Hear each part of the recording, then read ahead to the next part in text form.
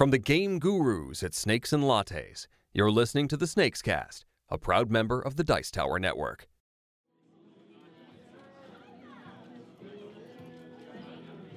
Welcome to the Snakes Cast, everyone. I'm Jonathan Moriarty. I have been wanting to do this series ever since we first started doing the show. There's been a lot of good discussion lately about women and video games. It's been controversial and heated sometimes, but ultimately, I think it's healthy and necessary for gaming culture to talk like this. There's a little bit of study out there regarding females in tabletop role-playing games, but not so much about board games. If you visit Snakes and Lattes, you'll find that about half the customers in the cafe are female, usually. But it's commonly accepted wisdom that board games are very much a male-dominated hobby, and if you look at the names of the game designers on the boxes, you'll find less than 1/1% are female. Now, when I was researching this subject, I couldn't really find much in the way of marketing data or formal studies, but what I did find whenever the subject came up was a pretty wide diversity of opinion among female game players about what's fun to play, what they wanted of a game, and what their experience has been like in tabletop gaming culture. So, in order to reflect that here, I've got twice as many co-hosts as usual. This might be a bit tricky, but my plan here is to keep my mouth shut more than usual, so hopefully that'll help. So introductions first. With me for this special series are budding game guru in training, Stella. Hello. A returning Snakes Cast co-host, Mandy. Hey. And introducing Emily. Hi. And returning Snakes and Lattes alumna, Crystal. Hello. Thank you so much for being here, everyone. No problem. Pleasure. Could you just introduce yourselves briefly and tell us a little bit about your experiences with games and your experiences with people who play them and the whole culture around board games from childhood on up through high school, and finally what kinds of games you most enjoy today? Okay. Well, my first experience with board games, I guess, as a child, I come from a working class background, which meant weekends in my family were playing cards till 2 o'clock in the morning at various aunts and uncles' houses. So the adults would be smoking, drinking, playing euchre, and the kids would be at a smaller table somewhere, usually Monopoly, Clue, Scrabble, Life. Whether or not we finished any of the games we started is debatable, but that's kind of how I started out with gaming. Preteen, started, going to sleepovers, playing Mall Madness, Girl Talk. I'm sure it's similar for you girls. Had a friend in school who had a beat-up copy of Hero Quest that I really got into. We played that a lot. Dabbled in Magic as a teenager. I kind of went to video games as a teenager and stopped playing board games except for the occasional Clue. I think Clue has always been near and dear to my heart because Clue is the first game where I actually realized that there was strategy to board gaming, when I realized that you could actually accuse your own cards and trick people. That was great. I remember a whole summer of people just destroying everybody with Clue because nobody could catch on to that. You think that sort of was a formative experience that led to what you enjoy today in games? Yes, definitely. Thematic. I still like mystery games. I still like really detailed boards. I like the historical component of it. It definitely still informs what I like today. In my late 20s, I met someone who who played board games, played a lot of video games, but he got me introduced to Arkham Horror, Ticket to Ride, so strategy games, and most of the games that are popular at Snakes. and then Snakes. So. I still consider myself kind of very new, though, because there is only a handful of games that I do play. So. But your experience with games goes way back, though. Yes, definitely. Okay, thanks, Crystal. So, Mandy, we've met you before, but not in a lot of detail. We found a little bit about your experiences with games. I'm Mandy. Hey, nice to see you guys again. Hear you. My gaming experience is very similar to Crystal's. I was, as I've said before, I was weaned on the classics. We played Yahtzee, Clue, Monopoly. We weren't allowed to play Risk. We played the Game of Life. And I think that very much styled the kind of games that I like now. But as is unfortunate with many preteens, I had a little bit of absence from board games because I didn't think they were cool and they weren't girly enough. I mean, of course, we played Girl Talk and possibly Mall Madness, but generally it devolved into more like Truth or Dare, and that was my gaming life for maybe like 10 years. And then I started just embracing my nerdiness and playing video games a lot on Zelda and World of Warcraft. And that kind of brought me back into board games. And then I started watching Tabletop, which kind of introduced me in a safe way to games. I could be like the voyeur watching people play, but not necessarily playing myself. And then I kind of gravitated towards Snakes and Lattes, and now I really like games. And because of my experience with like the game of life, I like games with a lot of narrative, and I also like abstract, wiki games like that. And so that's me. Neat. Next. Hi, I'm Stella. I'm somewhat similar in that I also grew up, I actually come from a Quebecois background, so there's a lot of like poker, a lot of card games, my family would sit around, they'd put the kids to bed or they'd tell the kids go on and play in the basement and they'd sit around and play poker for hours and hours and hours, and they would be playing or just finishing up when we woke up, so it was a big card sort of background, but at the same time, slowly we started getting into games like Scrabble. I play Scrabble with my mother. We would play games like Wizard. I don't know if anybody knows Trick-taking game. Nasty piece of work. It's like sort of like Oh Hell, but with some extra cards that make things a little bit more interesting. And like Euchre with my family. Things like that were basically based around cards. It was always cards. It was never something about the characters or anything. It was always about playing cards and putting things down and taking things and about betting and things like that. Nothing with a story. Exactly, right. Yeah, so I never understood that gaming could get into stories until I was in university, and my roommates next door had this game called Catan. I'm sorry for being cliche, but they did, and they were playing it, and I was like, what is this like board game that wasn't Monopoly, it wasn't Clue, it wasn't Risk. I'd played all those, but there's something else, and I could tell they were getting so into it, and I was really excited by it. So I asked them to play, and that was my first entry, as it is, I know it's cliche, into like the board game playing where you really get invested in it, and you play along. And from there, I literally went to Snakes and Lattes and was like, I'm interested in, like, I love sitting down and playing a game because it's interactive and because it's with people, and I love the idea. And then I found out, like, you could be a character, and you could play this game, and you could lie, cheat, and steal, and play a game. And it's, like, I got really interested that way. So, yeah, and then I moved on to games like, I love things like Bang. I love things like Cockroach Poker. I love things where you get to, like, lie a little. Because in my real life, I'm like, I try and be really honest, and I try and be a nice person. But when you're playing, you can be like, this is a roach or whatever, and like you can play that side of yourself that in real life you can't. So that makes me really excited. Excellent. All right, and hi, I'm Emily, and listening to you guys talk about it made me realize that I have absolutely nothing in common with any of you in terms of gaming experience. Excellent. Diversity of opinion. That's what we're after. I don't know if it's because I'm younger than all of you, but board games were never sort of really part of my life growing up. My father was really into computers, so all of the stuff that he sort of like pawned off to my brother and I were all computer games. So I grew up playing a lot of sort of, find the clues, do the math problems, solve the word puzzle computer games. And my mom, who is definitely a little bit more on the sort of like artsy side, doesn't like board games for some reason. I don't know why. I always thought she would, and I keep trying really, really hard to turn her on to them, but she just flat out refuses. So I never really played that many board games as a child. I played a lot of cards, again, much like Stella, but not with my family, with my classmates. We would sit around at recess and play cards, play games like President and like Rummy and stuff like that. And yeah, mostly cards. I think we had a beat up copy of Scrabble in my basement somewhere and a few chess sets, but that was about it. Did they ever actually come out under the table? Scrabble, probably Scrabble a few times. We had a lot of puzzles, so I made a lot of puzzles when I was little, and I played a lot of. So I played a lot of computer games, and I made a lot of puzzles, and then I played a lot of cards once I got to elementary school with my friends, and then sort of. Snakes and Lattes was probably like my first experience with like serious board games, really? Like board game, yeah, like even like the classics. Like I think I recall playing Clue maybe like once. Maybe twice. And the Game of Life, my first experience with the Game of Life was one of those stupid CDs that come in cereal boxes. I remember those. Yeah. Stella's getting me this look of complete shock and disdain right now. But it's true. I mean, It makes me feel old as hell. yeah, I was like 9, and they were giving away like computer versions of board games in cereal boxes, and that was my first experience with the Game of Life, which is pathetic. Right? It's so pathetic. Well, better late than never.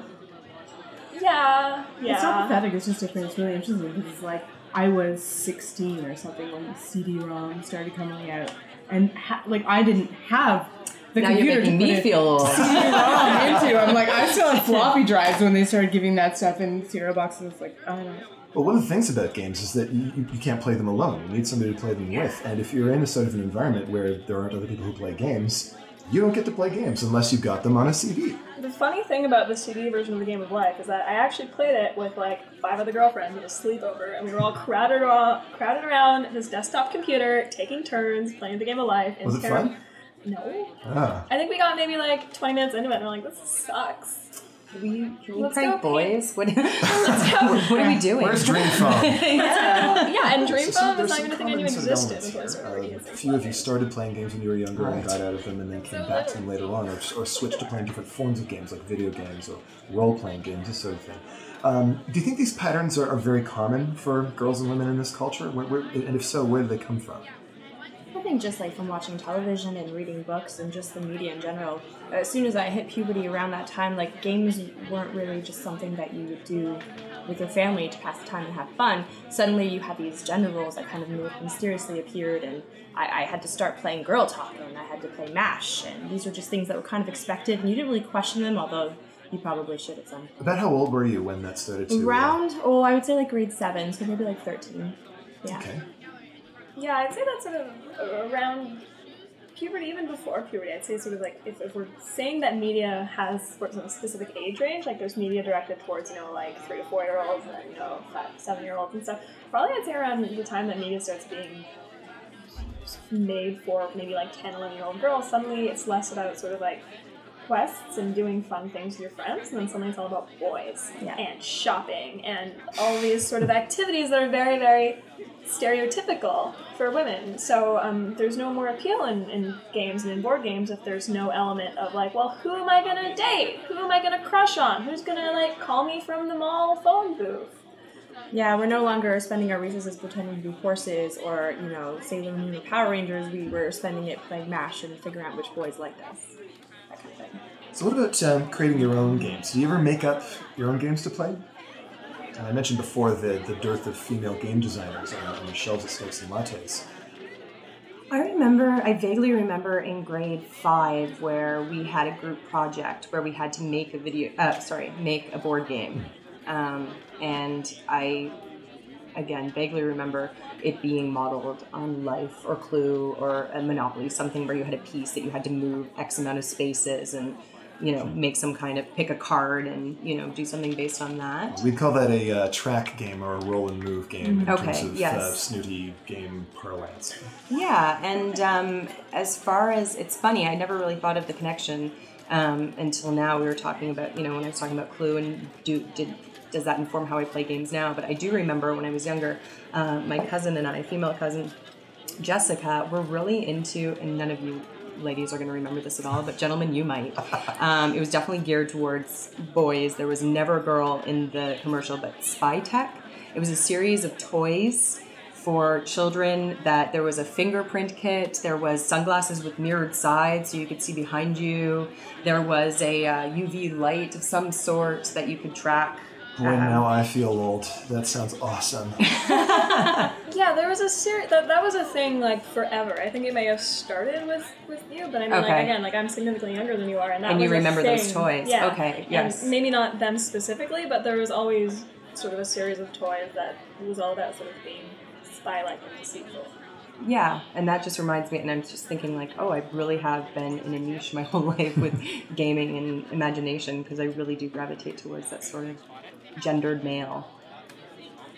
I think I growing up as sort of an artist type and trying to I really wasn't interested in it. I went to sleepovers and things and everyone took out their Girl Talk and I was like, are you serious? I was not interested. I legit was like, this is silly. What are we doing here? And the games I wanted to play, I don't know if you guys remember, and I don't remember what they're called, but they're sort of, they're like the Dada games, which I know them as now, art-based games where you'd fold the paper, you'd write a sentence, and then somebody else would write a sentence with a story. Yes. Squeeze a corpse or eat poop you cat is the name of the... So those were the games I was interested in because I was like, let's talk about our feelings and let's find out, or Ouija boards, or those were the games I was interested in because it was about let's talk about our subconscious and stuff. And as a silly like 13-year-old who thought I was going to be some kind of an artist. That's what I wanted to do. I was like, let's play these games, let's like burn candles and make art together.